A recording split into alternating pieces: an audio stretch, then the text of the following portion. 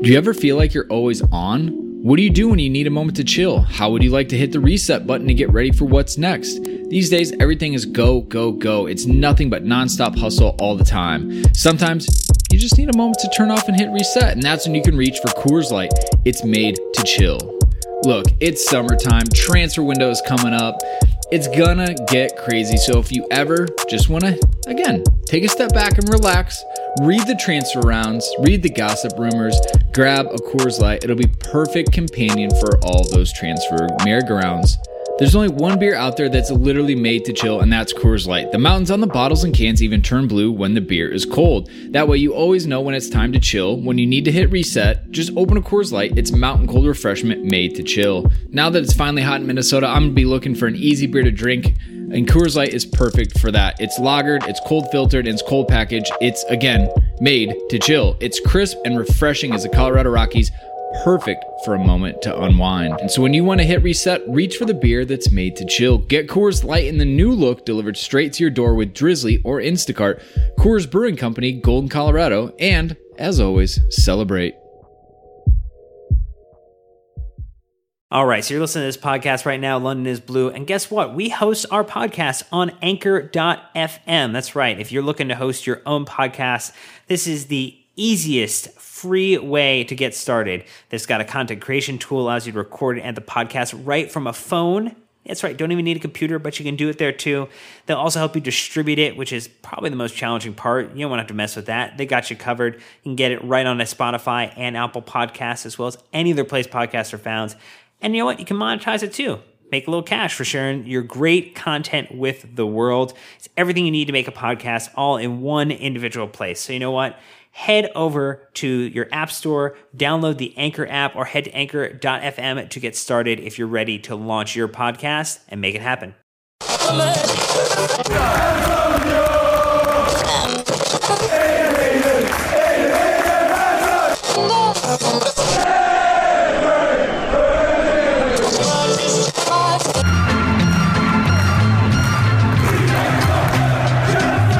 This is the London is Blue podcast. All things Chelsea, keeping you up to date on the latest news from Stamford Bridge.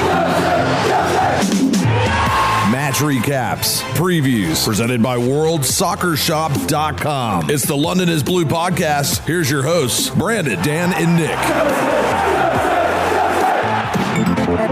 All right, Chelsea fans, well, welcome back to a very special episode of the London is Blue podcast, because in case you've missed it, we are in London right now taking in the Newcastle and Atletico Madrid matches. We were fortunate enough to hang out with our friends from the Chelsea Fancast over at the Chelsea Pensioner. Did a live podcast with them.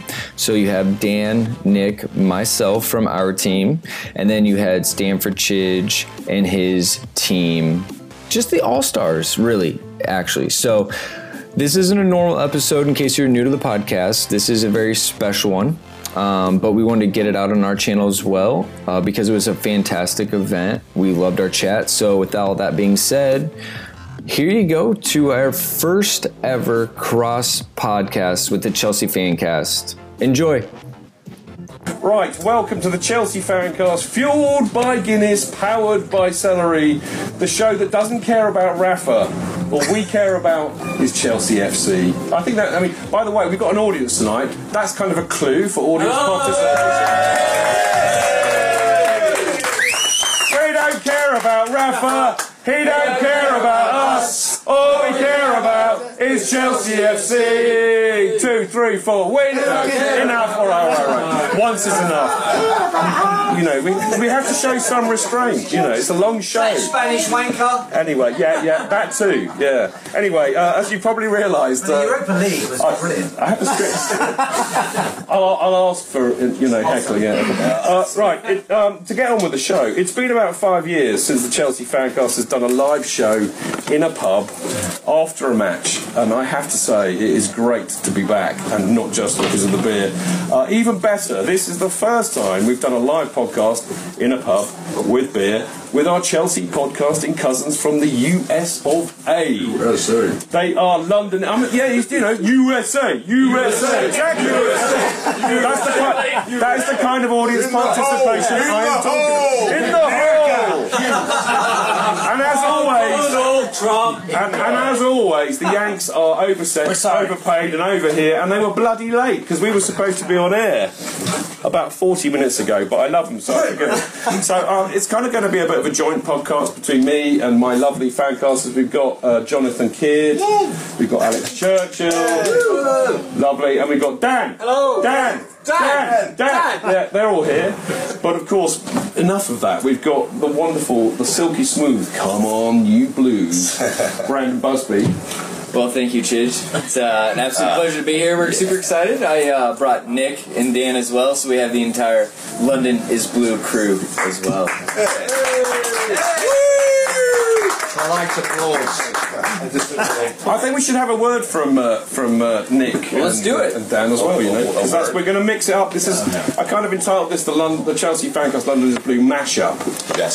So we need to have you all speaking at various times, because we'll get to hear from Jonathan and Alex and Dan. I will. No, I will. Because as I rightly told you, I refrained from going for a piss before the show, knowing that I would have to, at which point you'll be able to speak. To give the microphone. Exactly. Us or who? Well, you can then fight amongst yourself. Yes. This is what it's like every week for me, mate. I tell you. Feel my pain. Getting heckled by your own Feel my crew. pain. Exactly. I'm Nick, by the way, for those who don't know. Not the top. What? To the front. Yeah, like that. There's a front side. Not this. Is there? Straight up. Oh, this is the back. I'm reading it now. Yeah, we're on it. Cool. There you go. Well, that is podcast gold by now.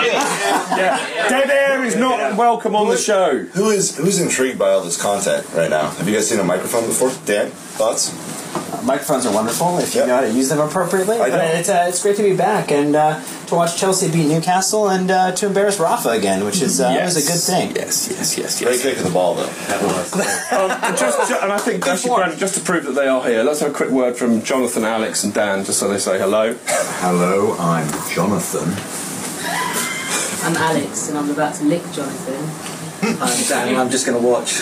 And don't let the side down. You're supposed to be professional. You've got to speak to the mic like that. Not like that. Like that. Not like that. That's great for anybody listening in black and white, obviously. Anyway, Graham the Soap commentating on the radio. Oh, that was brilliant. What was it? well, I tell you what, Alex, it couldn't be worse than Michael Owen commentating on anything. Michael Owen getting out of bed. Right.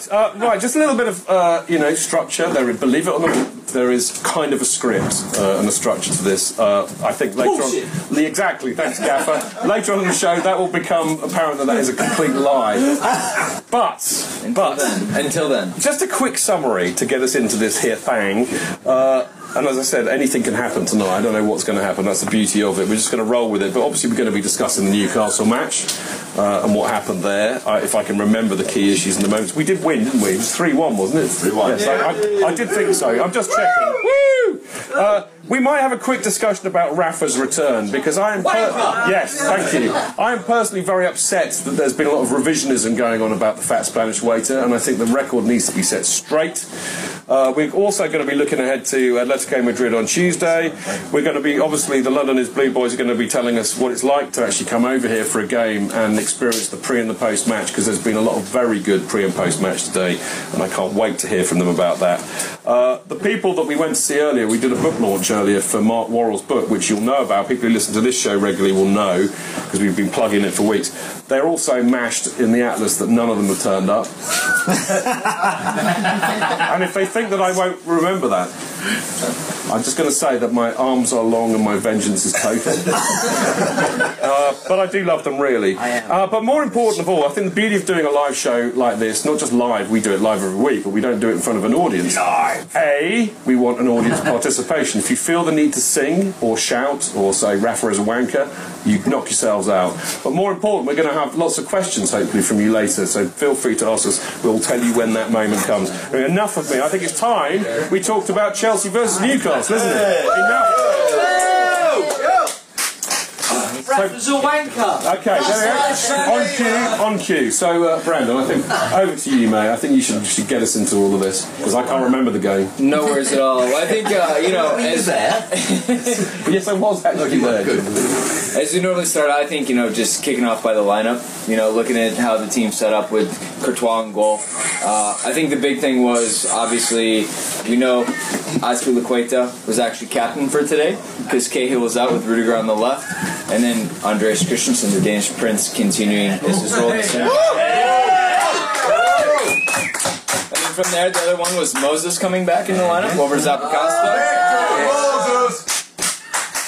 Appreciate that. Alonso, his 137th match of the season in a row. Midfield triangle, you had Drinkwater, you had Fabregas, you had Kante, and then the two up top, or the 1-1 as you would, Morata and Hazard, obviously. So I think, surprisingly, Conte resting Captain Cahill at this point. Saving him. Yeah. Jonathan. Saving him for Tuesday, I think. I think he was just rotating, wasn't he, really? Other than Luis, who I don't think will ever play for Chelsea again. The hottest take of the night. He's taken the 5 minutes. He's taken the mic. He's not. He's had an appalling row with Conte, and who was a key. Jonathan, is this from Blue Squirrel? This is not. This is from. This is and Blue Squirrel and Blue Cheese, who is me. I've got a bit of rind. He's smelly and old. I've got a lot of maturity about me. And lovely on a cracker. Well, actually, yes. Very, very nice on a cracker. But it has to be a certain cracker. Anyway, where were we? Louise here, Jacob. I think I've advertised Jacob's Crackers. Jacob's Crackers. No, sure. Yeah, obviously plenty of other brands of crackers which are also available. There are obviously other crackers also available, but also at a decent price. Can you get on with Louise? Yes, sorry. I got well off on one. She pressed my button. That's what I have to put up with. The thing is, it's less about Louise, it's more about Christiansen. Apparently, the incident occurred because of he accused Conte of being racist against the Brazilians. Whoa! Hot news, Jonathan. And there was an enormous row. Allegedly, by the way, for any lawyers listening, allegedly. I'm actually making this up. And also he blamed Conte for not handling Willian properly, and he also blamed him as regards to tactics against Roma, and he resented being taken off, and they almost came to blows. Because he was shit. And well, no, actually, he was playing quite well in that game because he was playing midfield this time. He was playing front. So that is the news, and he won't play again, and he's off to Madrid in January. He basically started a coup and it failed, but can I just bugger Louise because he wouldn't get back in the side now anyway because Christensen is Hail the Prince of Denmark! Hail the Prince of Denmark! He will not have a reign like Hamlet, thankfully, but Christensen will be quite the stellar defender for us for probably the next future here, which would be quite wonderful. I was intrigued by the lineup in some respects because, one of the things that's been on my mind recently with Conte is I think that he's basically decided over the last maybe 2-3 weeks that he's going to rotate that side, and I think he's going to do it every game.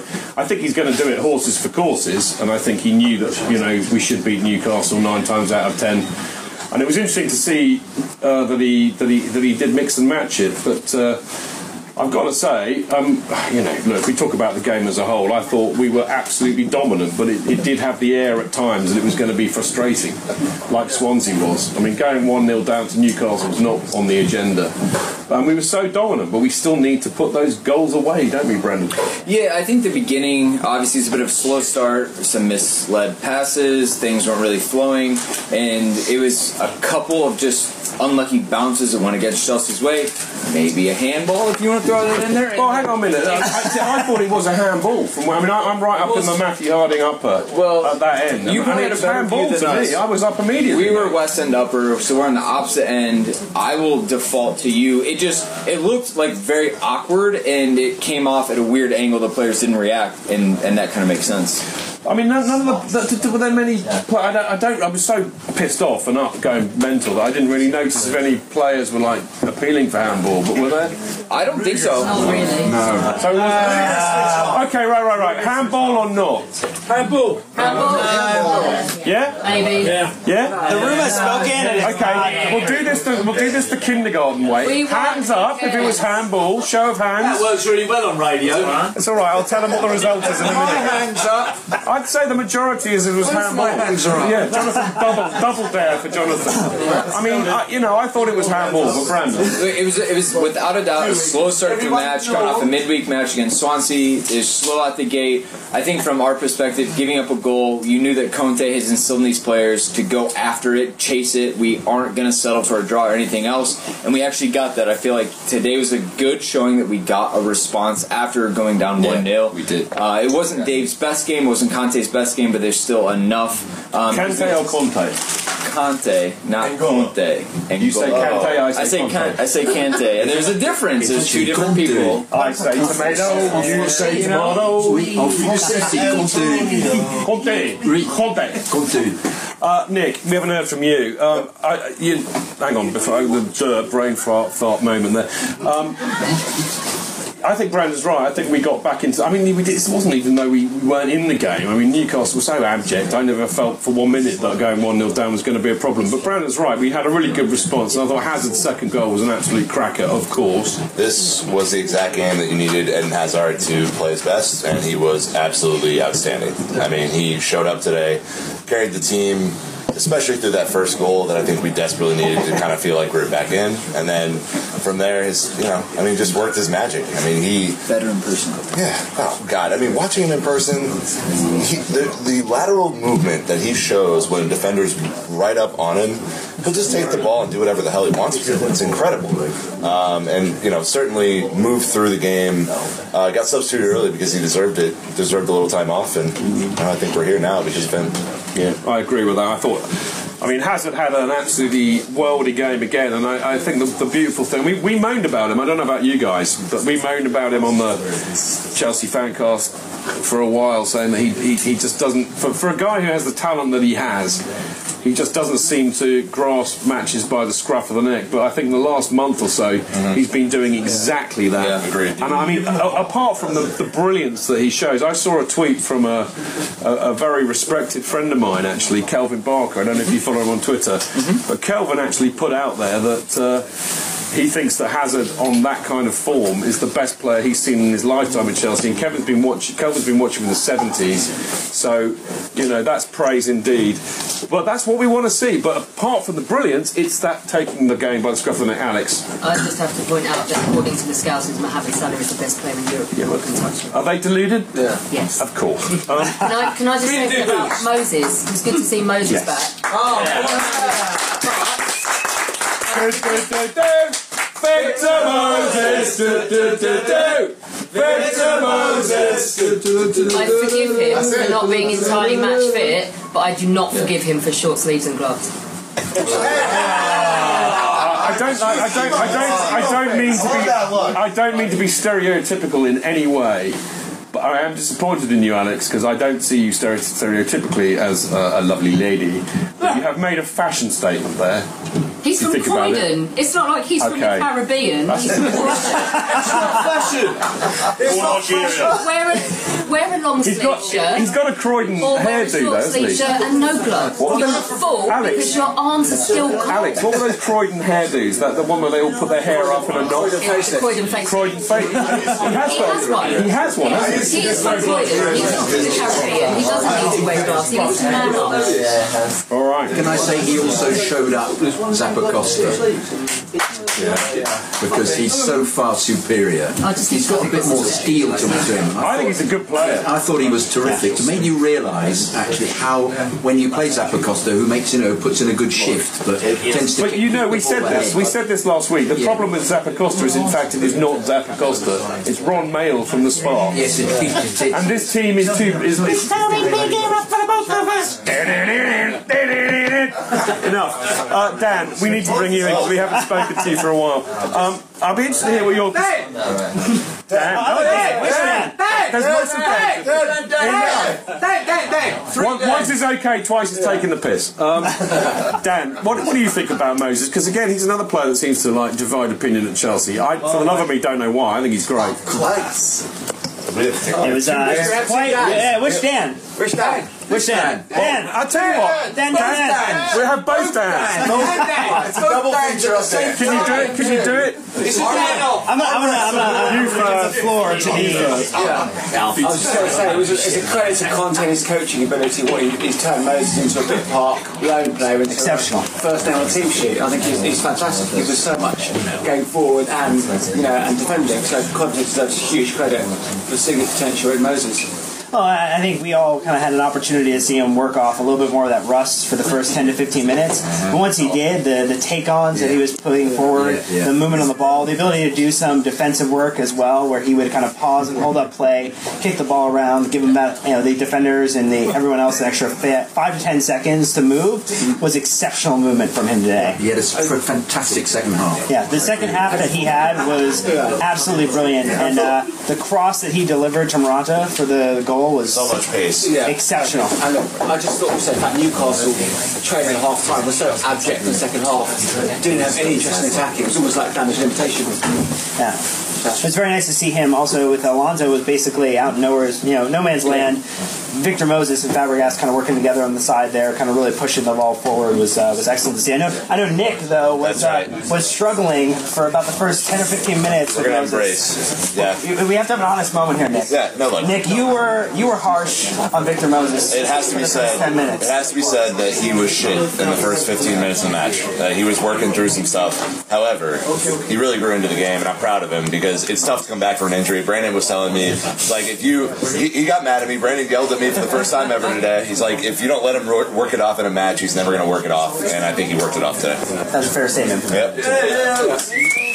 Right, one of the things that absolutely pissed me off today, and does actually, to be honest, in most games, but I've got to say, Kevin Friend. Hey, better hush, please. We're trying to do a podcast here. Kevin, not my friend. Kevin, no friend. Kevin. And what a woeful referee. I mean, Jonathan, as people who listen to the Fancast will know, is actually a qualified referee. I am. Which is why we always say on the show, the referee's a wanker. No, we would never ever do that. I don't think you've ever said that. I think that's really cruel. I just made that up now, Jonathan. But I mean, I've got to be honest, I thought Kevin Friend today was absolutely woeful. The number of penalties we could have had, I mean, I know we got one, but, the number of fouls committed on Hazard, I mean, that foul, I don't know who it was from the barcodes, but that foul on Hazard, he just basically took him out, which was all. Thank you. Foul by Kevin Friend on Fabregas. Well, yeah. I mean, Took him right out of the game. Red card, violent conduct. in the old days, we used to do a thing called the fannies, and we have celery moments, and that would have been an absolutely definite one, But he was absolutely woeful. So, Jonathan, can you take us into the mind of Kevin Friend? Sorry, Kevin Friend. Tiny. Well, I just thought a lot of the time he was the linesman, and he kept looking at each other because they couldn't work out who was going to make the decision because they couldn't really had no idea what was going on. He just seems to want to play on. It's that difficult thing lots of refs have, is they want to keep the game going. He did a very good decision when he actually an advantage. He gave a very good advantage when he pulled it back, and that was top refereeing actually, and certainly in the midst of it. But he didn't protect Hazard when the penalty. The basis when he was actually chopped down in the area. No one. Well, Oliver is it Oliver? Oliver. Yeah, he's when not United. He has been good. Yeah, last year. Yes, that was terrific. It's mud. But otherwise they've all got this. I don't know. It's also with Morata. What worries me about Morata is that if he goes down easily at the beginning of a game, you almost think the referee's then going to say, actually, he's not cheating. He's just falling down easily. But if he thinks he is falling down easily, he should give him a yellow card because that's the law. So I've seen him actually like a bona fide penalty on Morata against Swansea and today as well. There was at least one that I think was stonewall. It was the one where he was dragged down on 8 minutes against Swansea. They got the same call on the other end. Yeah. Crazy.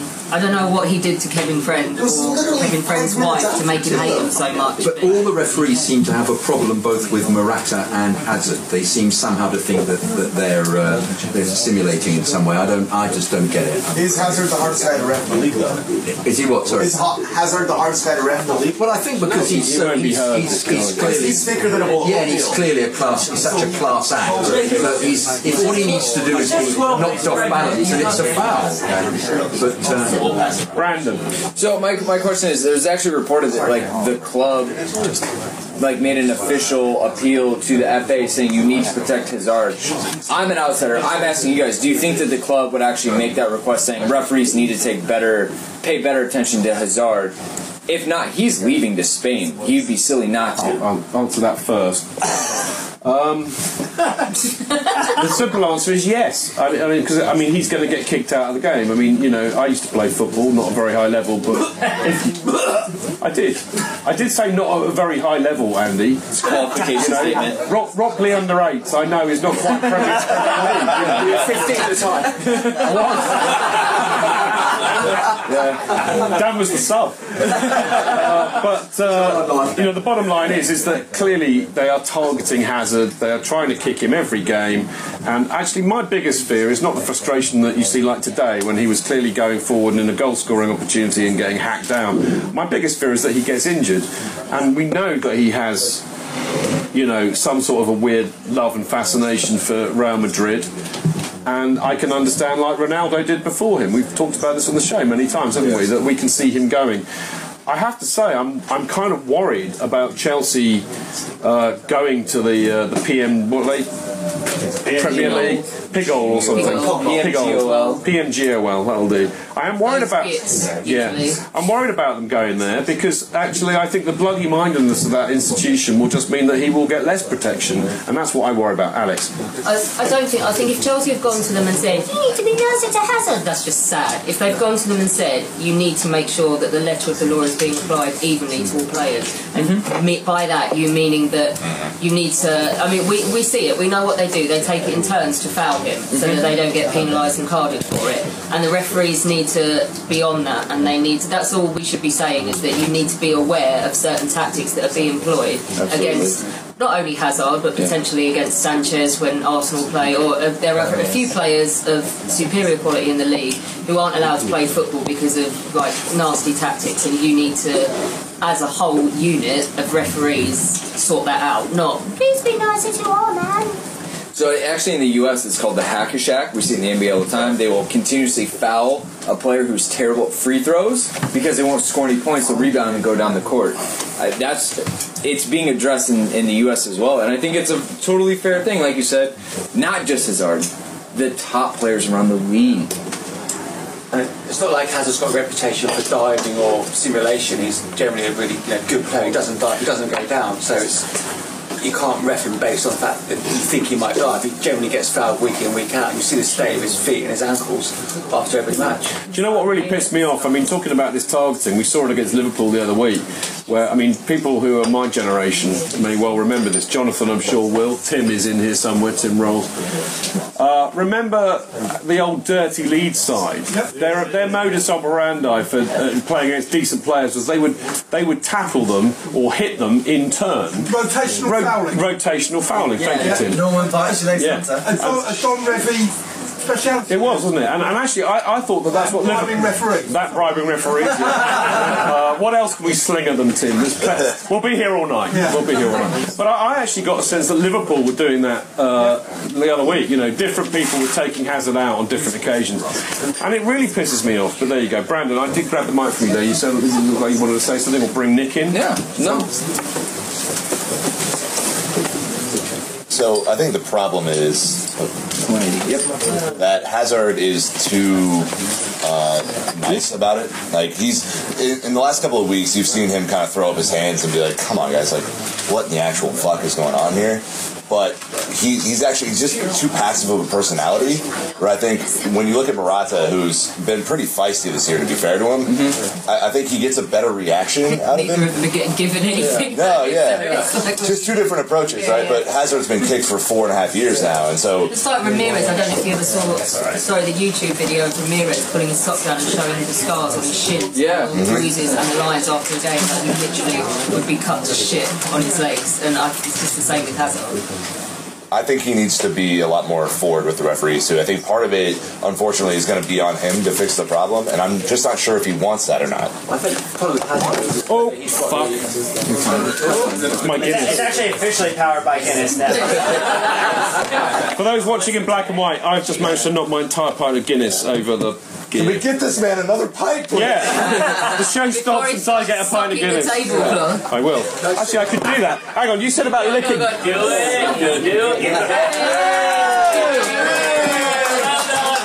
I am that base. Wait, because that's got to be a Facebook photo. No, too late. The moment's passed.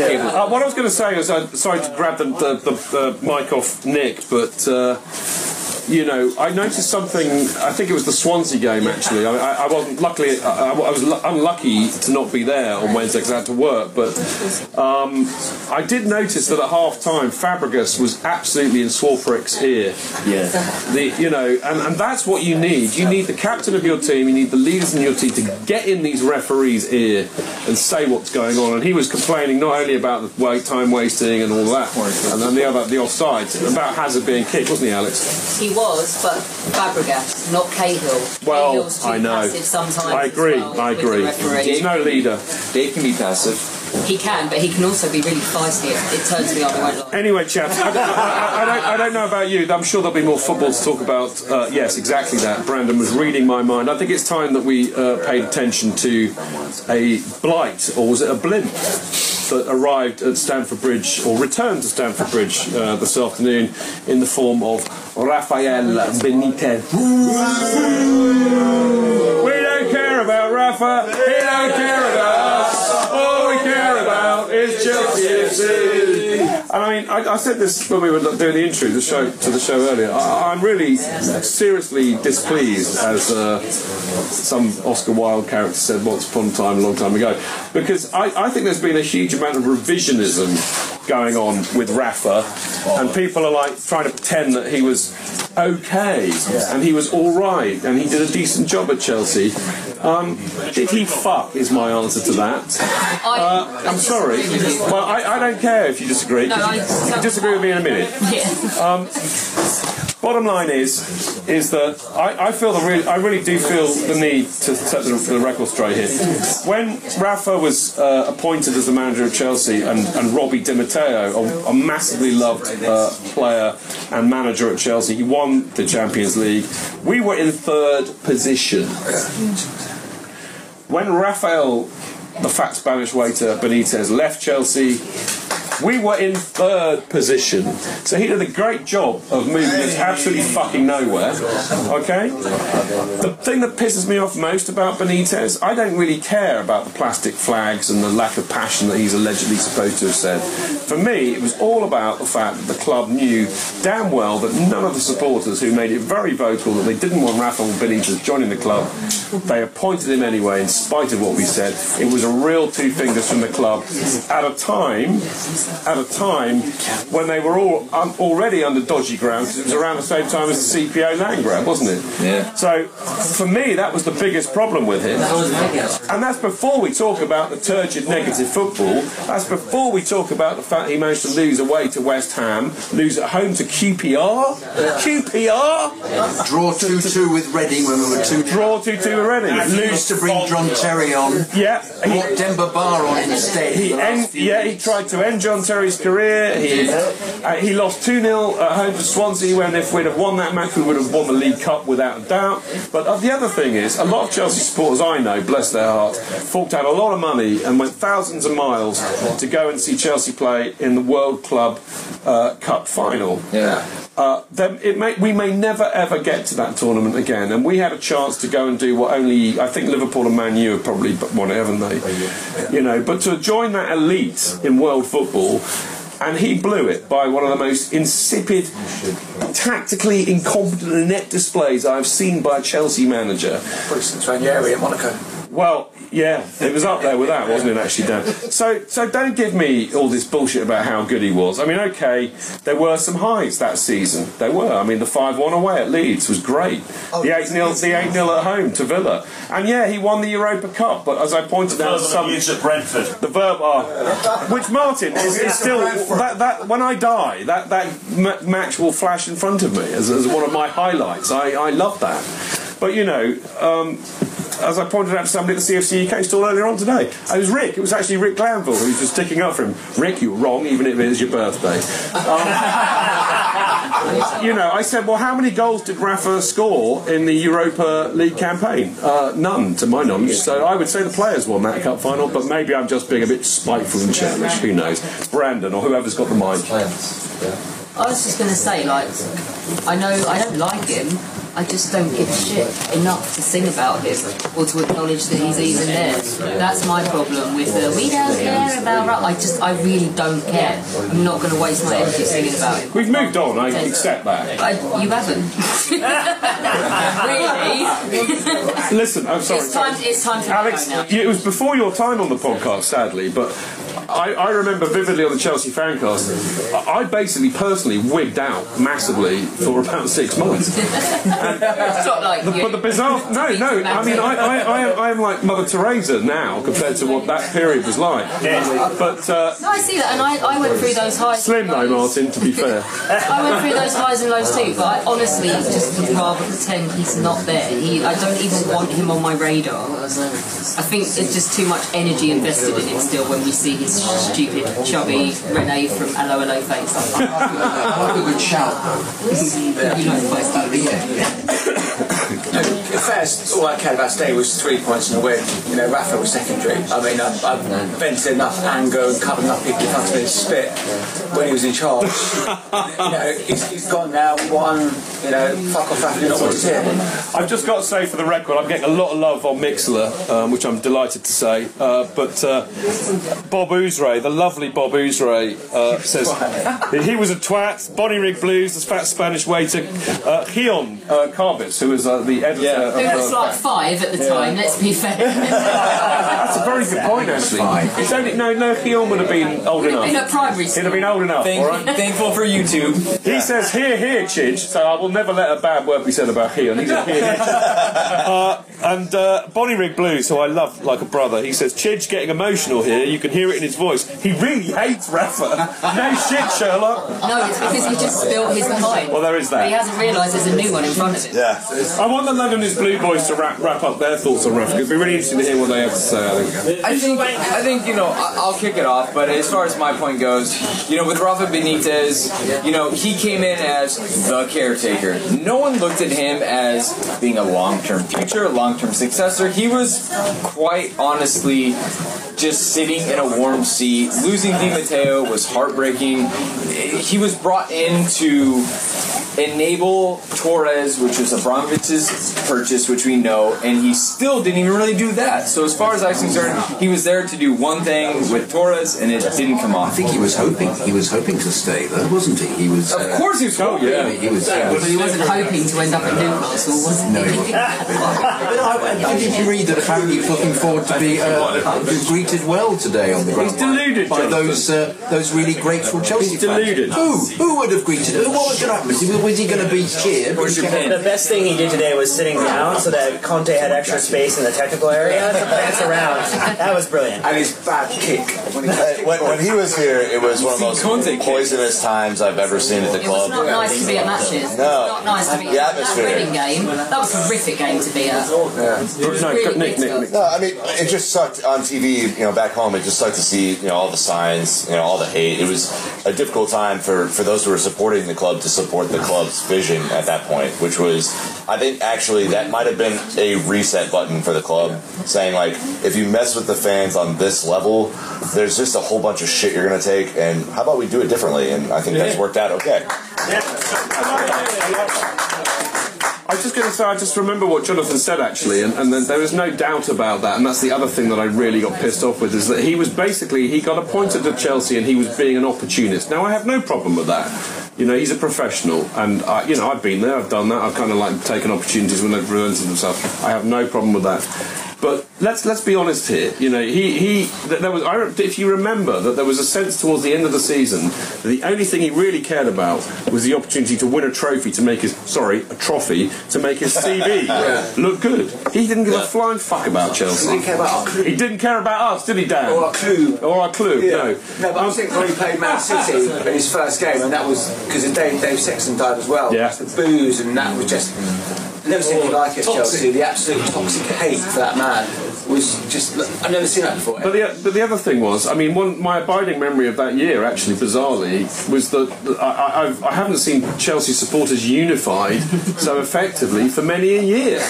I mean, and actually, a lot of the games were a lot of fun. I mean, everybody rallied and united against him, didn't they? And I just say as well that for those of you that really hate his guts, there's a thing now that he managed us, he managed Liverpool, and how much money did he spend when he was at Liverpool?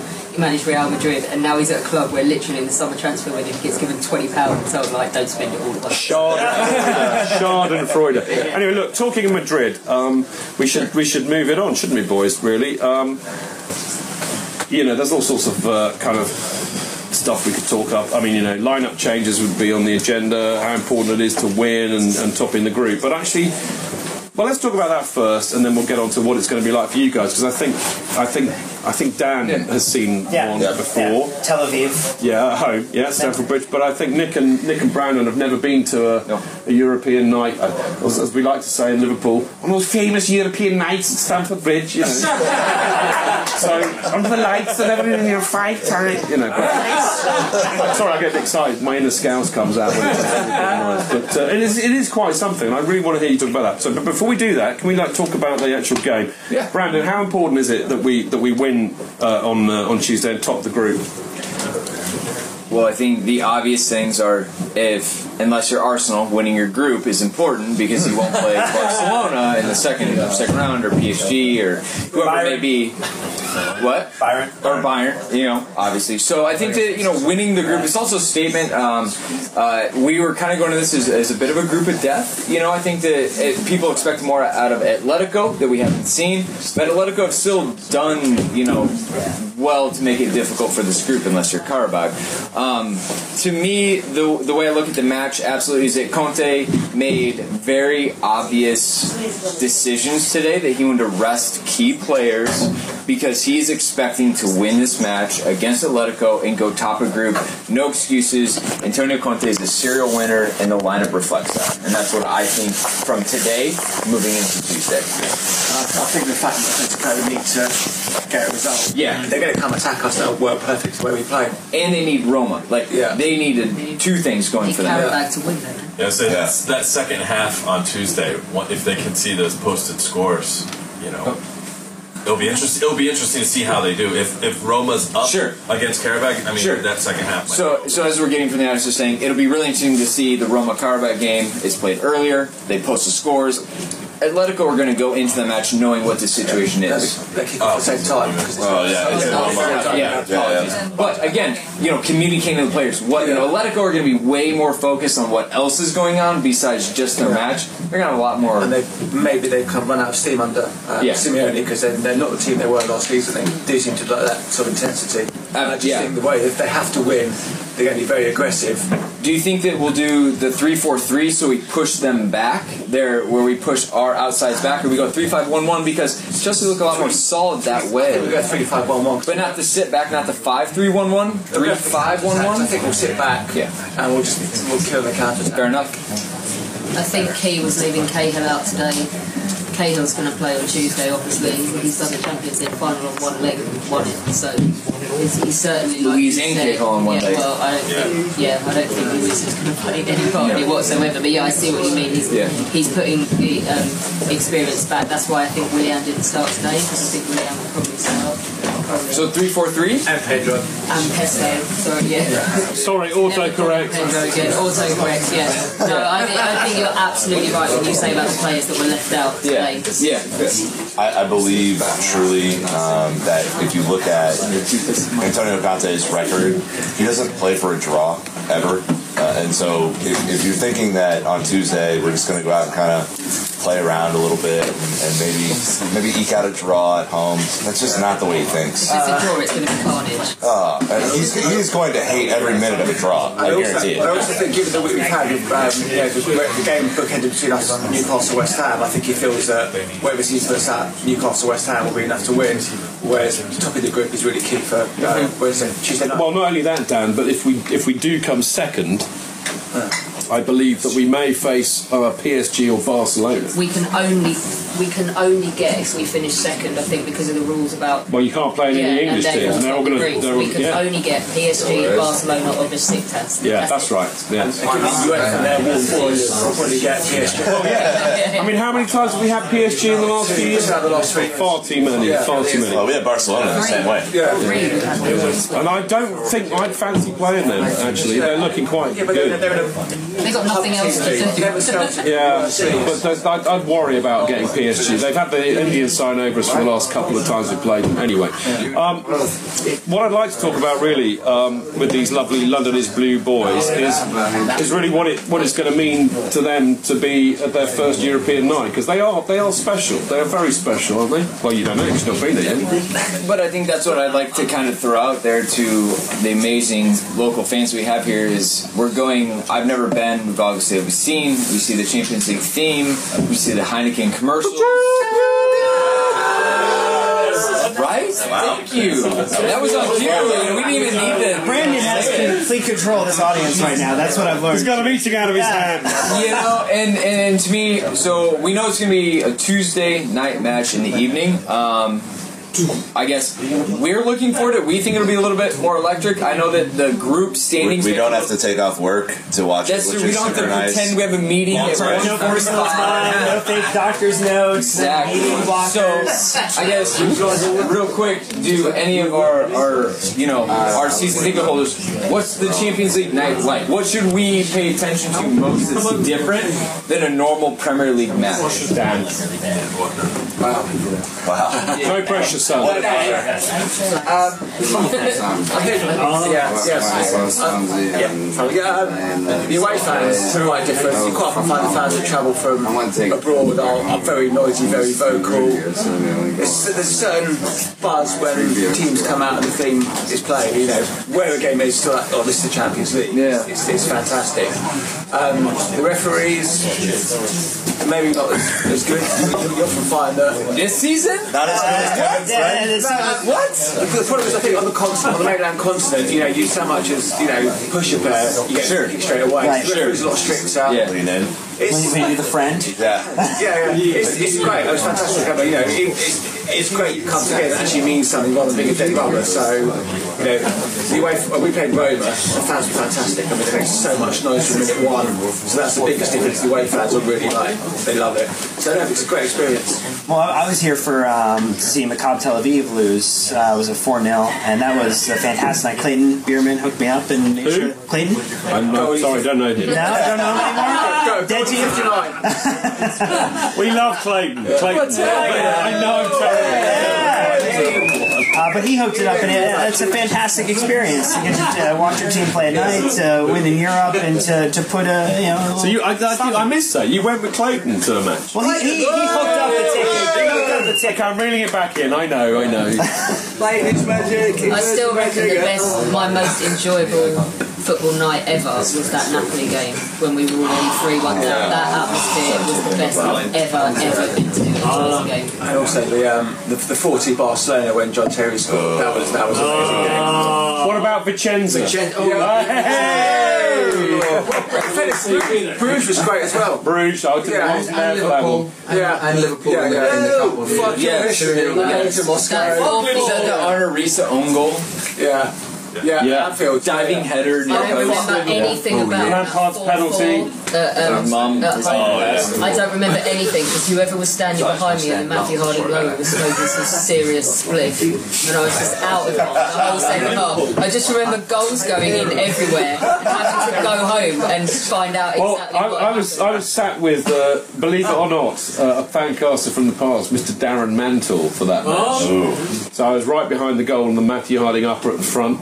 And it was just the most intense mental match I've been to. The I think. first leg was amazing as well, where we went 1-0 down. It was Torres, wasn't it? Yeah. And then Branner with his 2-goal, Branner and Banvin! Coming out of there and just finding anyone wearing red and just pointing in their face. The stand was shaking. I mean, Yeah. they did the whole one step beyond afterwards, Yeah. but the actual Matty Harding upper tier, it was moving. I mean, Tim was probably there, weren't you? Do you remember that, Tim? Yeah. But it was moving. It was like one of those cantilever bridges. It was. All I remember is, you know, mental. the flags they give out.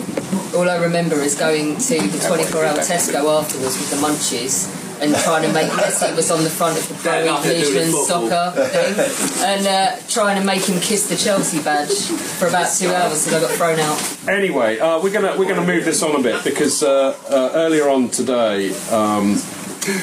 Obviously, there was a football match. That's why we're all here. Minor details. But even more important than that, as some would say, one of the great things about being a Chelsea supporter and kind of getting to know everybody and all of that, and particularly the wonderful Mark Worrell. Absolutely. Who I think is, without doubt, in a club with so many superb writers. It absolutely astonishes me how many talented writers we have who are supporters of this club. But Marco is the shining light and the beacon for all of that, and particularly with all the publishing that he does. But as you all know, because we've been mentioning on the show for many weeks now, he's just come out with a new book called Chelsea, or Carefree, Chelsea Chants and Terrace Culture, which is co-written with with Walter Otten. And those boys had a book launch, but it wasn't just the singing book, as I shall now refer to it, Tim. We also, of course, had, it was like a little book launch for your wonderful, I have to get this right, Diamonds, Doherty, what? No, it's... I always get it wrong. No, Diamonds, that's the other book. Wrong book. Diamonds, Dynamos and Devils. Yes, the Dynamos that always gets me for some reason. I don't know why. Yep. But, I mean, again, we've had Tim on the show months ago, I think, when we were doing the crowdfunding for it, but it was a chance for you to give it a proper launch, which basically means in a Chelsea pub having a few beers, right? Indeed. Yeah. I mean, I think for these boys here, I mean, I said to them before they come over, I said, the best thing about you coming over this weekend is that you get to go to the book launch, because that doesn't happen every week. And they really are quite special. We get all the usual faces there, and they're quite fun. So if you could explain why the book launches are special, I would be delighted. Well, as I say, my book came out some months ago. We had the main launch where my book is about 6 years of Chelsea under Tommy Doherty from 1961 to 1967. And in October we had an event in Ascot with Tommy Doherty and 3 of his ex-players, Barry Bridges, Bert Murray and Ron Harris. And we sold plenty of books, and Doherty was a fantastic raconteur, told loads of stories. Today was mainly about Mark and Walter's book, which is a fantastic read about Chelsea chants going from the early 60s when singing first started, with a bloke called Alan Garrison, who was one of the first people who led the chants, all through Mick Greenaway, and all the chants from the 60s. Clifford Webb, the man who named the Shed, who's let us the programme, got the Shed named. All stuff about them, right through to now, interviewing all sorts of people who've written chants, who've led chants, all this sort of stuff. And the great thing about the book launch was you get people actually chance to talk to people who were there. Yeah. I talked to people who watched Tommy Doherty's team play, who'd seen Bobby Tambling. Bobby Tambling was the hero. Peter Osgood, people saw his home debut, all these sorts of things. And you never meet these people otherwise. It's fascinating to meet them. And I try and sell books at the CFC UK store before matches, and you meet people. There's a bloke called Andy, whose first game was Huddersfield in the Cup in 1964, and Jonathan was there as well. And he talks to me about that game, and he talks to me about how he was a great fan of Barry Bridges, and he was a member of the John Ball fan club, all this stuff. And you just wouldn't get this unless you met these people. So it's great to meet people. Obviously, it's good to sell books, but the great thing is the interaction. You realise what the history is like and how much it means for people. Even people who weren't alive, to be honest, when Doherty played. So I think that for us, like being Americans and, to be quite honest, uneducated, because the Premier League didn't come to the United States until 2005, 2006, when the TV deals came in. So I know a lot of people associate American fans with being Roman Abramovich fans. This is not a fair comparison. So I think that what I Where were you when we were shit? Watching basketball.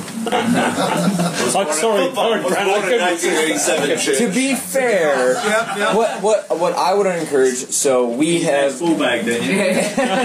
we have bought some books, and what we want to do is to help provide that outlet to educate the fans, and we just don't know better. And the book stuff that you and Gate 17 Publishing and Mark Wall and the team are doing, fantastic. We will push it out, but just to kind of push it out there to everyone, like, go learn if you don't know, because there's some quite fascinating stories out there about this club that are very much pre-Roman. So I guess for you, with the Tommy Doherty, he came over, right? Like, we had a very you had a very exclusive opportunity that came about of this, right? Yeah, I mean, I met him. It's interesting, actually. One of the last things he did as Chelsea manager was a tour of America and Canada and Bermuda. And unfortunately, Bermuda, without going into too much detail, and Jonathan knows more about this than me, or as much about this as me, it ended in some controversy in terms of arguments with referees, and he came back and he got banned for 4 weeks. It's on a triangle or something. It was. Was it his angle? Chelsea went the old triangle. Ted got the idea. That's a cheap laugh. It was fair to say that he was fairly abusive to referees. Openly abusive, possibly racially abusive. Anyway, and he got. That's the reason he left Chelsea. But the thing about Doherty, when he came in, the training consisted of people running round. There was a greyhound racing track around the ground. They ran around that for sort of 20 minutes. They didn't have a proper trainer for 2 years. They didn't have a ball, did they? They didn't have a ball. No, they just would run around. The manager, Ted Drake, actually said the problem is, they haven't got a proper coach or trainer for 2 years. He said, it means I have to deal with the players rather than sit in my office. So he'd obviously rather sit in his office. So Doherty came in. He came in as coach under Drake. He told players that they had to do this, they had to do that. And if they weren't training properly, he got them back in the afternoon. Some of them responded to that, to be fair to say, and some of them didn't. Drake got sacked. Doherty came in. He got rid of all the Sillick brothers, all those, classically the Sillick brothers. People, he said that the Queen Mary turned quicker than the Sillick brothers. Can I just interrupt? That Tim's book is absolutely fabulous. If you just want a window into that, it really is. It's top-notch stuff, and it brought it all back for me. And he's a really terrific writer, and it was very evocative and also emotional book for me. Reading an era when I was little, but nonetheless, it made a huge impression, and the love that you have for the team as well just comes out all the way, Tim. So I really do take my hat off. And it's absolutely brilliant. Would say that it's available on Amazon. Yes, on Amazon.com and Amazon.co.uk. It's available. It is available. No, let Jonathan do the voiceover for it. Yeah. What do you want? How much is it on Amazon? It's available on Amazon.com. I can't remember the price at the moment. It's available. Yeah, the actual trailer. Can you do a Tommy Dock impersonation? That's the way I like that. He's very like Bill Shankly. So anyway, I said to Chopper, get your leg tackles in early. It's not bad. That's very good. It's not bad. It was very good, yeah. Also say, what we're hoping to do, Doherty is 90 in April. What we're hoping to do is to get him on the pitch, persuade the club to get him on the pitch before a game in April, and then do an event with him, which probably doesn't help our American listeners, but we're hoping to do an event with him after a match in April. We can set a trip up. If you record it. No, it will be. If we build it, you will come. But his affection for Chelsea is very clear. You were there on. Yeah, he's a brilliant bloke. He loves Chelsea. Yeah. It's interesting. All his ex-players, Barry Bridges, who fell out with Doherty, left the club under a bit of a cloud. But he loves Chelsea. They loved Bert Murray, another one, got badly treated by Doherty, loves Chelsea. And it's just fascinating how, 55 years later, these people still love the club. One reason they do, and I'll tell you a little story about Man United here. Every Christmas, ex-players who play more than 20 games for Chelsea get a £300 hamper from Harrods. Right, and that includes ex-managers. And Harrods is, top-notch shop, and it's delivered to them, and they get it every Christmas. Tommy Docherty's daughter wanted to go to a Man United game for her birthday with her husband. So Docherty wrote to Man United and said, any chance of sorting out tickets? And they wrote back and said, Mr. Docherty, as an ex-manager, and given that he won them the FA Cup, he got them promoted, he bought a fantastic young team for Man United, we're pleased to be able to offer you a 50% discount on 2 tickets. This is a true story. Oh, shit. And you then see what Man United, how classy Man United are about treating ex-people, and how Chelsea are. When Chelsea play at Man United, Docherty is sorted out for tickets by Bruce Buck, and he goes in box, because he lives near Manchester. But Man United, he won't touch them, and they won't, they're not. Thank goodness that Chelsea have this attitude now, indeed. whereas under Bates, under Bates, it was completely the opposite. What you need to realise is that Bobby Tambling, a lot of his treatment, I think, as I understand it, when he was very ill, was paid for by the Chelsea past players. I think even people like Joe Fascioni, who Jonathan would remember, and only played 20 games for the club, had a hip injury, Chelsea paid for that. They do a lot of stuff that never goes on the radar. And you wonder if Man United can't even sort out 2 tickets for a bloke who won them the FA Cup and got them promoted. What do they do? So I think Chelsea get a lot of criticism, including from me in the past week over an incident involving a train back from Liverpool. That was good. But what I would say is that in terms of looking after ex-players, they are head and shoulders above almost anyone else. But it's on an American model. It's on an American model that they're trying to do at the moment, which is as with American Halls of Fame, and this is the approach that they're having. It's very much more it's a family. Let's make and the fans love the players. Let's keep them coming in. But the other nice thing, Jonathan, is that me, you, and Tim particularly will remember that actually under Bates it was a very, very, very different story. A lot of the ex-players were completely banished from the club. So literally banished. No, they were. He said they were freeloaders. That was what Bates said. So well done, Tim. I think we unless you've got some more questions for Tim, after you, Mike. So I mean, just real quickly. So the book that came out, I think, Chance Terrace Culture. Can you kind of just give us the quick kind of synopsis of, not necessarily like why should we read it, but it's like what are we missing out, which thankfully to you all that have came with us, you got a little taste test today of what goes on in the stadium.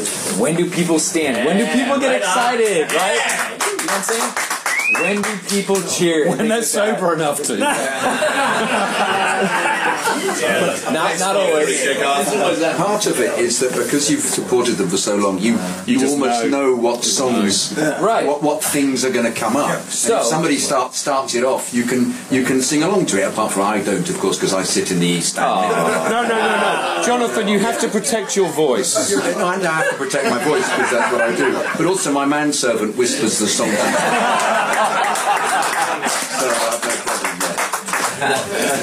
So I guess for us, as we're pitching this audience, because I'm going to push it hard when we get home, what is this book kind of just instill in people? What can we learn from it, and what are we missing out on that you all should come to London to watch a match? What you learn from it is I think it's more about the passion than anything else. It's written by true passionate supporters. Anyone who's met Walter, anyone who's seen Walter in action at home or away games will know what I'm talking about in terms of the passion. And it's the history as well. It goes right back. It goes back 50 years.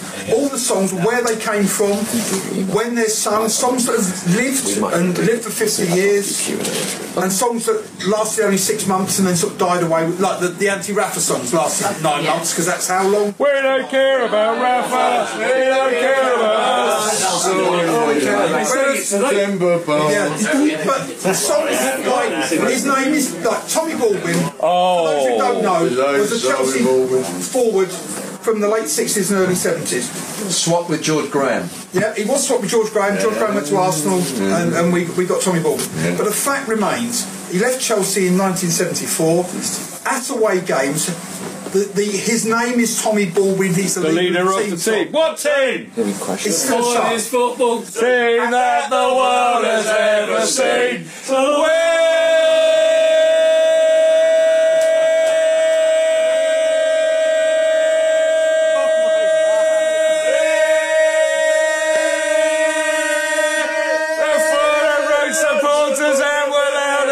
the cup. What cup? And if you want to hook you, we'll kill the fucking lot. La, la, I'm sorry, Tim. That's one of my favourite songs. That is a great song. So that's and what you get. Sales pitch done. And you get the Hey Jude, la la la. I won't do it because I can't sing. But which has survived for or Geordies, as our friends from the north said. 49 years. Because it what 1968 Hey Jude, wasn't it, Jonathan? Yeah. So it's 49 years. That's been a staple song for Chelsea. But what you get is the songs that come and go. There's stories about the people who wrote them, how they wrote them, where they wrote them. I mean, Walter's managed to track down people who wrote songs I'd forgotten about that were written 25 years ago and talk to them about. It's just a great read. And my book, obviously, is fairly niche. It's 1961 to 1967. Theirs is from talking to Alan Garrison, who was leaving singing in 1964, right up to now. Anyone who wants to know about the culture of what it was like to go to games, where songs came from, why they matter, I can heartily recommend that book. Was it cool? Yeah, definitely. Carefree, Chelsea Chants and Terrace Culture, I think. Okay. And it's on Amazon. We bought 3 copies. They're signed by Mark and Walter. Yep. We will resell them for triple the... No, I'm kidding. Available on eBay very soon. As I said to somebody, because Walter is, as Tim said, one of Chelsea's most lovely blokes and an incredibly talented writer in his own right, but some lad was, I think it might have been one of the guys here actually, it was either Sean or Jordan. You're here, aren't you, chaps? No? Oh, I think I might take a piss. Yes, they are. Well, so they missed their moment. Never, ever, ever go for a piss while we're sharing this one, all right? Particularly if you're mic'd up. Particularly if your name is Chief. But I said, yes, indeed. But I said to them, I said, make sure you get... Stain in your trousers, sorry. I looked. That was the frightening thing is I looked. But I said to them, I said, make sure you get it signed by them because you can flog it on eBay for a lot more. Yeah. You know. But... in the case of my book, less. Because it's that'd be good too. Because you have to sell it as likeness. Yeah. But anyway, for those out there who really are interested, and I'm sure you are, and so you should be, both Tim and the Carefree Chelsea Chants of Terrace Culture by Mark Worrell and Walter Otten are available from Amazon for $12.95, I believe, on Amazon. They're also available on Kindle. Yep. For the locals amongst us, Tim, I know, will be manfully of the stall every game before Christmas flogging the books, and he will sign them. And he's right, it's an I've been waiting for Tim's book. Well, I mean, I've known Tim was writing it for several years actually now. 4 years, yeah. But when he finally finished it, and I was so excited, and I've been waiting. It is really like being a kid for Christmas, and I think actually, judging from the reaction that I saw on Twitter about the arrival of Tim's book through our letterboxes, people were literally waiting and taking pictures of it the minute it arrived. And I tell you what, it is amazing, isn't it? If you think about it, but it's well worth it. He has done. It's a real magnum opus. It's a wonderful era as well. Yeah, because it it's set up absolutely everything that followed on from there. It modernised Chelsea. Absolutely. It's not because you're in it, Cheech, no? I don't think I'm in it. You might be mentioned as one of the backers. Oh yeah, I did. No, I got to mention as being one of the backers. I'm on a bit of a roll at the moment. I'm in the Working Man's Ballet as a backer. Yours as a backer, and the Carefree book, because apparently this is not a good reason to buy it, I hasten to add, but apparently Marco was telling me that there's a bit on the fact that we used to sing Strolling on the Fancast. No, actually I rephrased, murdered Strolling. Yes, Strolling, just Strolling. Enough, no, let's not do it again. I'm actually in the Chants book. Are you? For a song that... Ooh, it's a corner. No, not that one. No, that's not in it. Neither is Nana Nana Hey Hey Kiss Him Goodbye. Oh, which is such a shame. It's Banana Rama, isn't it? I really enjoyed. No, it was Steve. Well done. Well done. 5 points to you. And it's hit him on the head with a baseball bat. Oh, I love that. Him on the head. Him on the head. Him on the head with a baseball bat. Oh yeah. Him on the head. I love that song. Well, so my last thing is, what I think is unique about this is that it's not media, these aren't mainline, these are actual fans, these are season tickets, these are people that have been going for decades that are giving their perspective, and I think that is what is unique to hear. So, I've bought everything. I will be going back to the CFC UK stall on Tuesday, buying the lot, taking them back. If you want me to bring something back, I will save you the few pound shipping and bring it. Just hit us on Twitter at London Blue Pod. But Chidge, what do we have next? Well, I've got to do one more song because I missed that. Remember this one? If you like a lot of aggro with your football, join our club. Remember that one? No. I do. Yeah, I remember that one. And the other one was, if you go down to the shed today, you're sure of a big surprise. If you go down to the shed today, you better... I always forget. You better go in disguise because Jeremy, the Sugar Puff Bear, has... Gaffer, help me out. There you go. Well, the thing is, it's in Carefree. Buy the book. That's the reason to buy it. Just to remember the songs. What? Song like that we should Once there was a battle there. In Millwall. I just found Chelsea there. In Millwall. That's the one. Oh. And you see, when people say, this is for the lovely Americans that we have in the room with us, even those that are talking while we're trying to do a show. When you get pillocks out there, as you will, as many here as you will in the States, and I'm sure about that, you say, oh, Chelsea ain't got no history, have they? And in fact, I saw this on David. David, by the way, the lovely David, who I haven't said hello to yet, he is the genius behind the best Chelsea website, apart from Chelsea Fancast, obviously. In the US. Ours is bollocks compared to his. The We Ain't Got No History website. Yeah.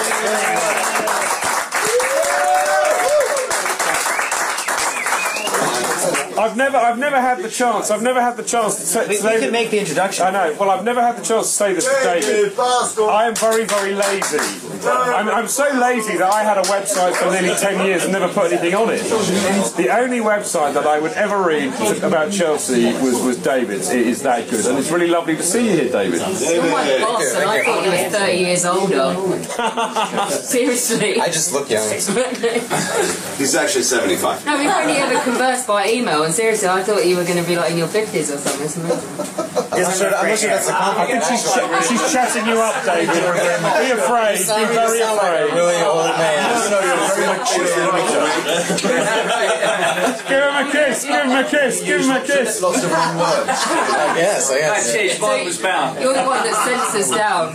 Yeah, I gotta tone it down a little bit sometimes. Yeah. So, David, I do think, though, just to interrupt for a second, David, you were telling us that some of the commenters on Got No History have mentioned they can't get away with the same stuff that Alex gets away with in their pieces. Yes. There's been a couple comments highlighting damn. Unofficial stance. No. Speak it. Can I just list some of my favourite comments so far? Go ahead. There is the girl Apollonia that keeps coming back to tell me she doesn't like the blog. Just piss off then. That's fair play. Valid piece of opinion. Yeah. After that, it's always interesting people who click on articles by authors that they don't necessarily like just to hate read. I think this one might have been tongue in cheek, but there was the guy that I mugged off people with top knots who said that I was being critical of samurai culture.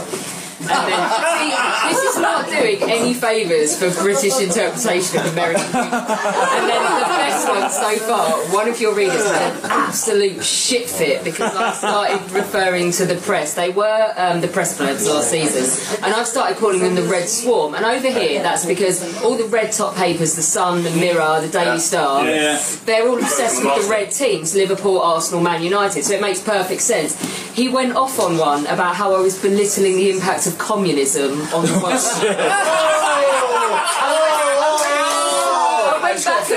I went back and responded along the lines of, this is what it is. And he wasn't having it. He just kept coming at me like, I can't believe you would take communism so lightly. I must admit, eventually I just have to stop. I just have to say, Alex, what you've got to remember, and I love the Americans, we wouldn't be here. We wouldn't be here in this room if it wasn't for these guys coming over. USA! But I have to say, hey, shush, thank you. I have to say that they don't really do irony very well. It's like you do your clothes every week. There was a really good one that came on this week, I think, who had the hump about. Oh no, it was I called one article "I'd have Kante's babies," and to be honest, I think everyone in this room, male or female, would have Kante's babies if he asked, because he's awesome. I don't know. I had a thing for Frank Lampard. You have twins. Well, he came on and said that if he had made that comment about a girl, a female, then it wouldn't have been acceptable. And I just said no. But then this is the touchy-feely, nonsense, politically correct world we've made for ourselves. I can get away with it, and you can't. Well. And that's the final word. Anyway, David, I just want to say personally thank you. I love your website. I think you do a great job. Everybody come visit. Yeah. We ain't got no history.com. And I also say, you know, in a weird kind of... Well done, thank you. In a weird kind of way, we share Alex. I mean, obviously, we speak to her, you know... Pass me around. You started it. It's alright. I'll tee him up. You hit him out of the park. But we obviously have her on the Fancast every other week, and we obviously put her blog up too. But I'd be interested to hear what you have to think about this. But I think Alex's writing on football. I'm a huge Hunter S. Thompson, fan. I always have been. Loved his work. I think she is the Hunter S. Thompson. She is the Hunter S. Thompson of football writing. She's that good. Albeit that she's a woman, obviously. You know. I think that's a little before my time, but check him out.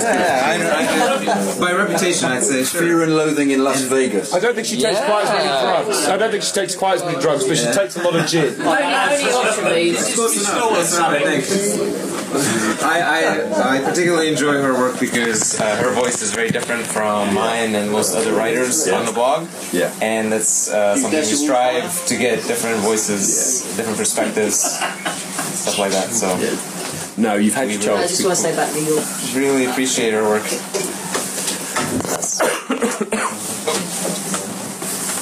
So I guess the point of my being on We Ain't Got No History is to give a voice if you're not there. And actually I had a really sweet message from a guy this week that said he first went to his first game in 1960 with his dad and went for decades and decades, but he's now crippled with arthritis and can't go to games, and that he really liked it because all the nonsense, because some people are like, what's all the crap about what people are saying to each other and what everyone's singing? But he said it actually makes him feel like he's being there, which was quite flattering. Yeah. But I'm going to do it the other way around next week because I hate East London with a fiery passion. East London. No, we can't do that. No. My first trip to the Olympic Stadium was the Cup game where all the fighting kicked off. My second trip was Guns N' Roses, where they ran out of alcohol 2 hours / drank it all. I sat down with Charlie and we were like, where can we go to watch this game that isn't so shit? So New York, I'm going to watch it at Legends. The Football Factory. So I'm going to be there stupid o'clock in the morning next Saturday to watch Chelsea play West Ham. Well, right, Jungle. Is there anybody in here? Any of you Yanks? Have you been to the Football Factory in New York? No? Yes? No? Yes. None of you? Yeah, Nick has. Yeah, so my sister lives in New York, and so I've been a couple of times. And Yep, exactly. Yeah. So Alex is in for a cracking night, isn't she? Morning. I mean, it's New York, so you basically just go until you can't go anymore. You know? Just kind of keel over at the end of the night. It's a great venue. Right, okay, we've kind of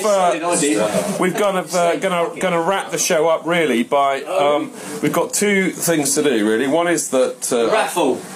No, there's no raffle. Raffle out! We don't care about raffles. They don't care about us. All we care about is Chelsea FC. I only come for the meat raffle. Here for the raffle. You're only here for the raffle. He's trouble, that one. That was not. No, I mean, I thought what would be fun to do. I mean, we do this on the Chelsea Fancast, and I know the guys on London is Blue do it brilliantly every week, and they get a lot of emails in and tweets and social media stuff from people. But we've got a live audience here tonight, and I just thought, well, let's get some questions and do a bit of a Q&A with you guys. And if you're all too pussy to do it, don't worry. I have a backup plan. Okay, and this is where it gets to on either. You'll ask your own questions and answer them. Yeah, well, I do normally. Yeah. But I've actually got Jonathan. I've got a couple of emails that Jonathan can read out. So. Oh, hello. Yeah, but actually, it would be much more fun. Jonathan. Q&A would be much more fun. All right. So that's what we're going to do. So do we have any questions? Why does it take you back to the 80s, Gav? He was on Mr. Pitkin. He was, wasn't he? And Minder. 70s. 60s. Jonathan's showreel is longer than what was that? Heaven's Gate? About a 5-hour film. Anyway, enough of me. Right, questions, people. Put your hand up. Ask a question. We'll get a mic to you, and we'll try and answer it. Andy's got one. When can we go home? Yes. No, I really need a piss. Well, it's out there. There's always one. Anybody? Any particularly? I mean, I'm very aware that we have a lot of Americans in the house tonight. So and Gaffer. So yeah, of course you can, Gaffer. Who am I asking? Well, anybody you like. I mean, me, Brandon, Dan, or Nick will answer it. It's about Anybody? the club, yeah? Yeah. Oh, okay. Okay. Which way? Yeah, perfect, right there. There's the microphone, right? Steady on. Everyone moans about Chelsea passing from the back. These older guys want to see us just lump it up front. I'm quite keen to see us passing from the back. What's your opinion? Good question. Should I pass that to the elder of the No, two you of should us, lump or it should I- forward. Lump it for change. That's a bloody good question, Gaffer, actually, because I'm with him. You know, I'm an old school. Just get the bloody ball up to the front as quick as possible. But I mean, I just for the CFC UK article I did this week, I basically wrote an apology to Cesc Fabregas for being really miserable about the fact that he played for Arsenal and Barcelona, which is why I hated him. And I've suddenly come to realise what a bloody good player he is. Yeah. And how he's got a magic hat like me, you know. He doesn't drink Guinness though, sadly.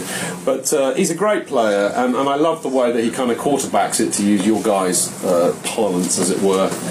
And I love him, and kind of, in a sense, that's a bit of a departure for me, because I like direct, quick football, no pissing about, and I used to hate tiki-taka, which, in a sense, Fabregas embodied for me. But I'm warming to it because I think when it works well and they play it directly, it's great to watch. And the interesting thing is, whilst I've been kind of getting my head around that concept, I've been, looking at a lot of I love Gary Cahill, and I won't have a word said against him. But when he has the ball at his feet, it's clear that it's like a bloody hand grenade. And Rudiger. Yeah. And I was getting on to that, Tim, exactly. And Courtois is the same. And we now have, and in a sense, Pep Guardiola, hate him as I do, is pretty much responsible for introducing the sweeper keeper. So you've got keepers like Manuel Neuer, for example, who play almost as a defender, and they bring the ball out of the back, and they pass it to Kante, and yada yada yada. And I'm beginning to warm to that. So yeah, Gaffer, I mean, like you, I like you, no doubt, would stand at the terrace and say, "Kick the fucking ball out, don't piss them out with it." But now I'm thinking, well, actually, no. If you're good enough, you've got good enough players, play it out of the back. I know that it's big for Antonio Conte to play it out of the back. What I do think that it puts some people in an awkward position, so I'm going to pass this, but I don't know if Morata is the target man to take all the long balls and be able to handle it. That's why I think that maybe they don't. Diego Costa? Possibly. Morata? Maybe not as much. Well, then you're going to have a different distribution structure, because Christensen taking the ball in the back is way, way different than Luiz taking the ball in the back. Luiz was the marauder, kind of moving the ball forward. Christensen's a little bit more calm, wants to move it left to right, is going to follow a little bit more of that instruction. So I think there's going to be a difference in what we see moving out of the back right now versus what we've seen previously. It'll be interesting when we have a new goalkeeper. Oh, don't say that. When? Don't break my heart, John. Because the You have to acknowledge as well that all of our team, apart from Morata, are short, and Thibaut can't keep the ball straight. That's why we don't play for out. somebody who supposedly is after a contract that is the same as De Gea, his inability to kick the ball when he's under pressure is weird. But at the moment, he is looking for a contract exactly the same as De Gea, and Chelsea aren't willing to give him parity with De Gea. So as a consequence, they're looking around for a new goalkeeper at the moment, allegedly. And also as well, like, we don't have Didier Drogba anymore. That's the big difference. That man can take the ball down on any part of his body, control it 100%. with 2 or 3 defenders running him down. Exactly, it was the centre of balance created by that.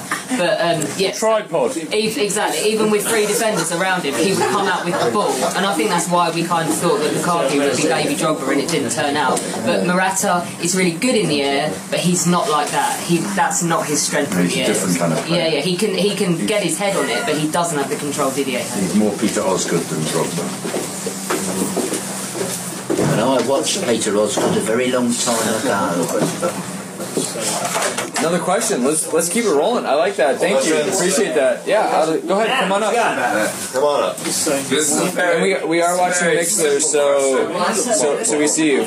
We see you guys on Mixler. How many beers have you had today? One. A few.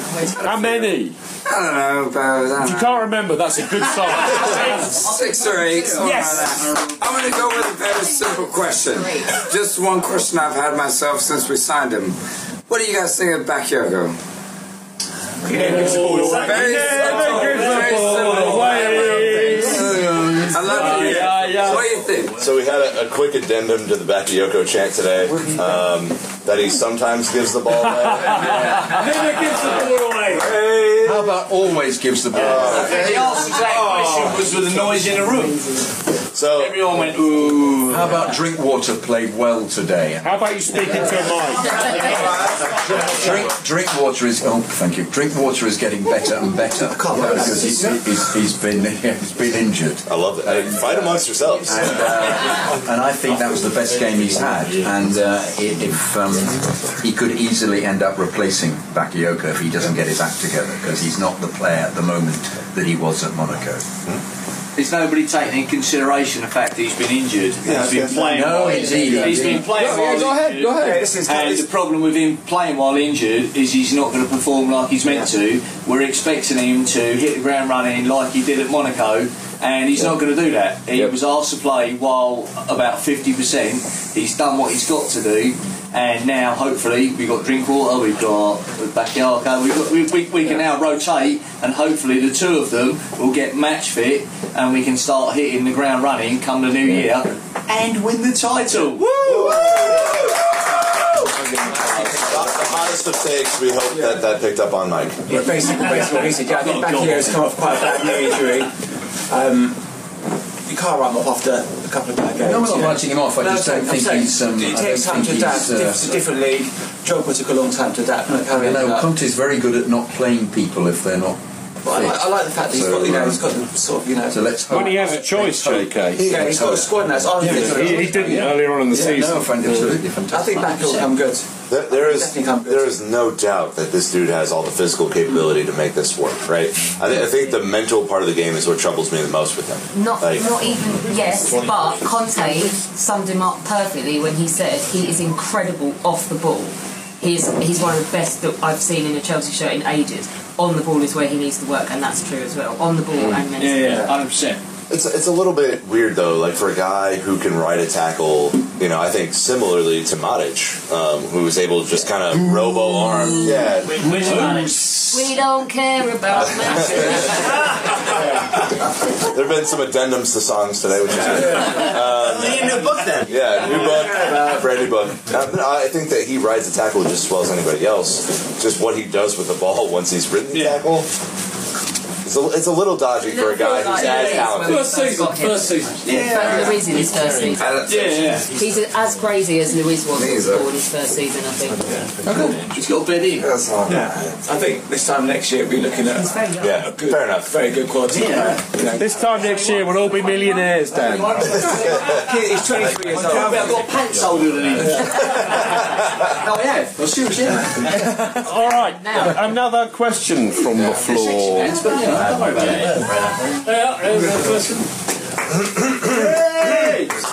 You have to sing a song before you ask it, obviously. Okay, question. It's like JT's in now, I'm only joking. Right on. So my question is, how concerned are we about the first 5 to 10 minutes and watching how our wingbacks and side center backs pass the ball back and forth, like under pressure, like how there was about anxiety with regards to how they were going back and forth. Like when we play, let's say, other opponents besides Newcastle. When we get pressed, basically. Yes. I have a follow-up on that.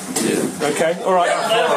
There's a follow-up. Before we answer this follow-up question. Go for it. Addendums are all over the place. No, I think that there's something to be said about the first 5 to 10 minutes of the match, right? Like, there's something that goes on when I don't know what it is, but there's something. Yeah. I mean, there's something that goes on that we're not defensively sound until we get scored upon. Yeah. And once we get scored upon, then we're going to be all shit sake. We need to get our shit together. Not even until we get scored, but till we settle, there's all seems to regularly. There seems to regularly be a 5-10 minute bedding in period before we get our shit together. Is the problem? But it wasn't the case. It wasn't the case last season. I mean, we started. There were shutouts. It was 1-0, 3-0, whatever it was. Like we were fine till the end of the season. Then it was 4-1, 3-1. I think so. Courtois usually hands his jersey to a young fan. Today he was gone. He was down the tunnel. He was pissed. And I think that kind of shows you from his perspective, it's not where it was last season, but they're looking to change. Courtois is a gifted football. He really is. But I think you look today, the first 10 minutes, they put him in a lot of awkward positions, and there is nothing worse than staring down the barrel of your own gun at that point. That's true, but why is he not more vocal then? So Alex's question is, why is he not more vocal in directing the team to pass the ball forward and maybe direct a little bit more? That is fantastic. So Czech never shut up. The arguments him and Ivanovic had, and he's not like that at all. I also think Courtois is very slow at helping his defence out when he doesn't come off his line, which is he should be coming in. You've seen players yell at him. You've seen David Luiz get into verbal altercations with him in the past for not coming off his line. Goalkeepers Union, please answer. All right. At 45 seconds of real talk. Courtois is an amazing shot stopper. His reflexes and his agility are off the charts. He doesn't want to go for a cross. He doesn't want to come out, because he's shit at coming out one-on-ones. We saw that 2 seasons ago. He had red card after he had red card. He doesn't want to get hurt. He doesn't want to go into a challenge. He's a little afraid of that. Yes, and he is. And he hasn't adapted because he knows that his reflexes and his athleticism 9 times out of 10 will bail him out, and he doesn't have to go make that challenge that a lot of other goalkeepers will, and that's where he can improve. Yes, it's not so much that, it's when he doesn't come off his line to take a pressure off defenders, when he could. Yeah. That's the whole point. A couple of times when. You're right. I think our biggest problem is our communication in the back is really poor. We haven't got anybody organised because Cahill doesn't talk, Asby doesn't talk, Rooney doesn't talk. There's no communication. So quite often there's, what do I do? Is it my ball? Is it their ball? Since JT's gone, we haven't had that kind of leadership at the back. Rudiger tackled Courtois tonight. Yeah. That shouldn't happen. Yeah, but then again, Kevin Friend tackled Fabric. That was a great tackle. I thought it was a foul. I think he should have bumped himself. Shoulder to shoulder.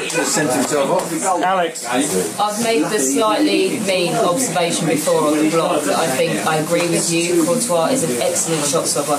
If it's reaction, if it's gut instinct, I think he's one of the best in the world. If he's required to think or use his brain, we're fucked. Because he stays when he should go, he punches when he should catch. He's a conservative goalkeeper. If he has to think, that's when it goes wrong. Right, we've got a weird request, really, from Mixler, and that's on your show. Yeah, I mean, we set the bar for weird. No, it's not that one again. Oh, that one again. I blogged him. This is Bonnie Rig Blues, and has Dan got the mic? He has. Weird. Bonnie Rig Blues says, "Can Dan sing his song about Chidge, the one using the William tune? Classic." Hashtag. Yeah, okay. No pressure. Alright. Stanford cheeses magic, he wears a magic hat. He could strap a coat, but he says it's not like that. Guinness in his left hand and Guinness in his right. And when he has another Pansy pistol fucking night.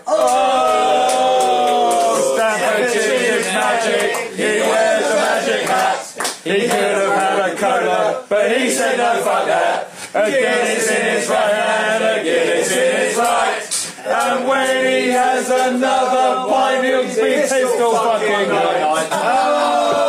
That's for you, Buddy Riggs. None of that is true, obviously. I have 30 witnesses to say that none of that is true. Bullshit. Bullshit. Your Guinness. I did actually. Yeah, that's true. Actually, you need another verse where he throws one over the table, Dan. But there we go. I'll work on that one. That was quite fun. I was both touched, humbled, and laughed my cock off when I saw that. But there we go. Right, we're about an hour and a half in.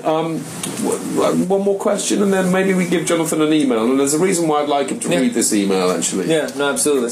Can he see the email? Well, drenched in Guinness. It is. He's a professional. Of course he is. He's a professional. Can you manage that, Jonathan? It's the one from Akshay. All right. Oh my God. Do you want one more question before? Yeah. One more question. Anybody have a question? I mean, fuck it. We may have loads afterwards. I don't care. We can sit all night. You know, we can do whatever we like. How good was Victor Moses? How good was Victor Moses? He passed that flank. Yeah, he was good. He was all right. He's not fit enough yet, but he'll get there. But I like He took that guy on. Right, okay. Yeah, he took him on every single time. He can definitely. Sean, we're gonna. It was Sorry. not a zap across the moment today when Victor Moses found that Whoa. for Morata. Why have we got shaking heads? I cannot believe there are people saying Moses did not have a good game today. Zappa Costa, okay, bang average against Swansea, but Moses today, he did well, and he didn't foul throw. Come on. He went over in the penalty area and got a penalty. Exactly. He's making a habit of that, which is fantastic. Because we know penalties in Chelsea don't necessarily agree quite often. He does dive with a nice form. Oh, it's not 10 out of 10. 10 out of 10. 10 out of 10. Exactly like a Wiggly. He started slow today. Fair enough. Like he is absolutely He was close to our man of the match. Brilliant. close to your man of that. Yes. By the end, I think he had a really good 70 minutes today.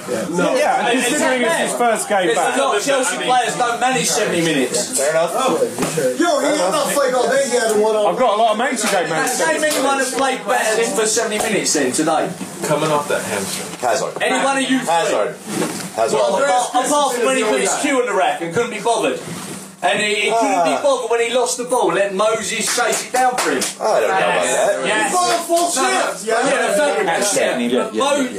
Aiden lost the ball down the left right flank and just stood there and went right, and Moses chased it down for him. And that's a world class player, is it? Not in my book. Part of Not that in my book. and later in the game when he lost the ball. Fight. He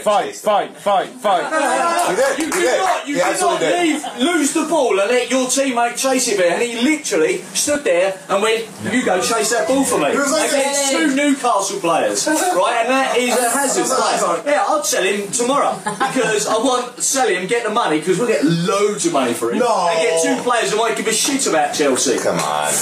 Controversial. I'm happy to stand out and say, controversial. what has with Chelsea? I bet he's a man of reputation. Andy out! Andy out! Andy out! Andy Right, enough! Whoa! Enough. Sean! I want 100. Everybody and Sean. All right, at this point, Jonathan Kidd had read an email. It's what the Chelsea Fancasts always do. We're going to bring him back in now to the discussion about why we're Chelsea fans, what's unique about coming to London, and the interaction between UK fans and international fans. Here you go. I'd be lying if I told you I chose that email randomly, but it came in last week. But I think the reason I chose it for tonight, and it's a bit of a gamble, you know, getting somebody to read a bloody long email out, live do with a lot of people in it. But I just think it absolutely sums up what being a Chelsea fan is about, wherever you're are from, what being a Chelsea supporter who listens to you guys over in the States every week, or who listens to us guys, and hopefully both actually listen to us guys as well, and what the connection is between us all. So I actually thought that was a really appropriate email, which absolutely exemplifies the relationship and the bond that we have as a Chelsea fancast with these wonderful guys from London is Blue. And I felt like blubbing, so I'm going to pass the mic over. No, that is great. We have interacted actually before, so that is a fantastic email. You could have CC'd us, because that was great. The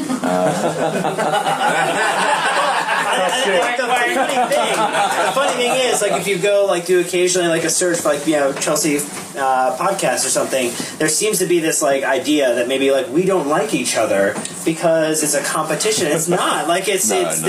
There's a respect and a family that exists beyond oceans, beyond barriers that brings us all together to support the best club in the world. Yeah. I will say, when we started our show 3.5 years ago, Hell yeah! Yeah! In the hole! God bless America! USA! You had an extra R on the end of that.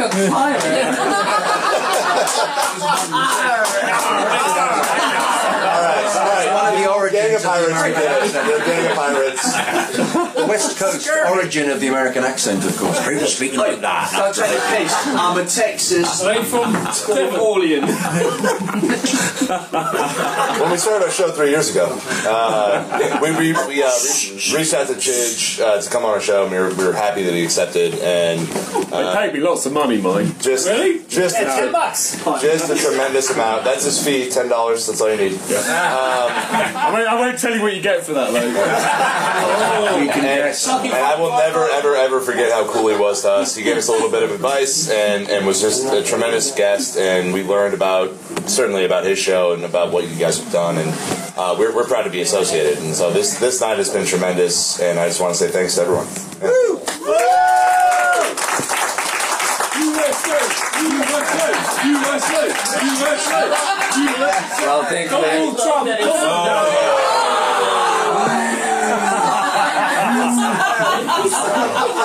I mean, honestly, I think it's just a good time. I think it's just a good time to say, obviously, thank you to the local fans here. There's a lot of people who've been going to Chelsea matches far longer than we've even been watching, and the fact that we have a community to come to and to bring our fans and friends to that educate us, take us under the wing. We just want to say thank you.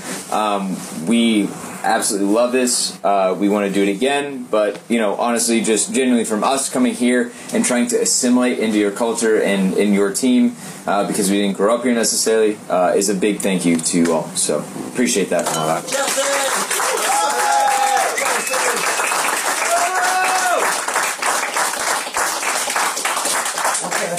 It's so unlike me to have the last word, isn't it?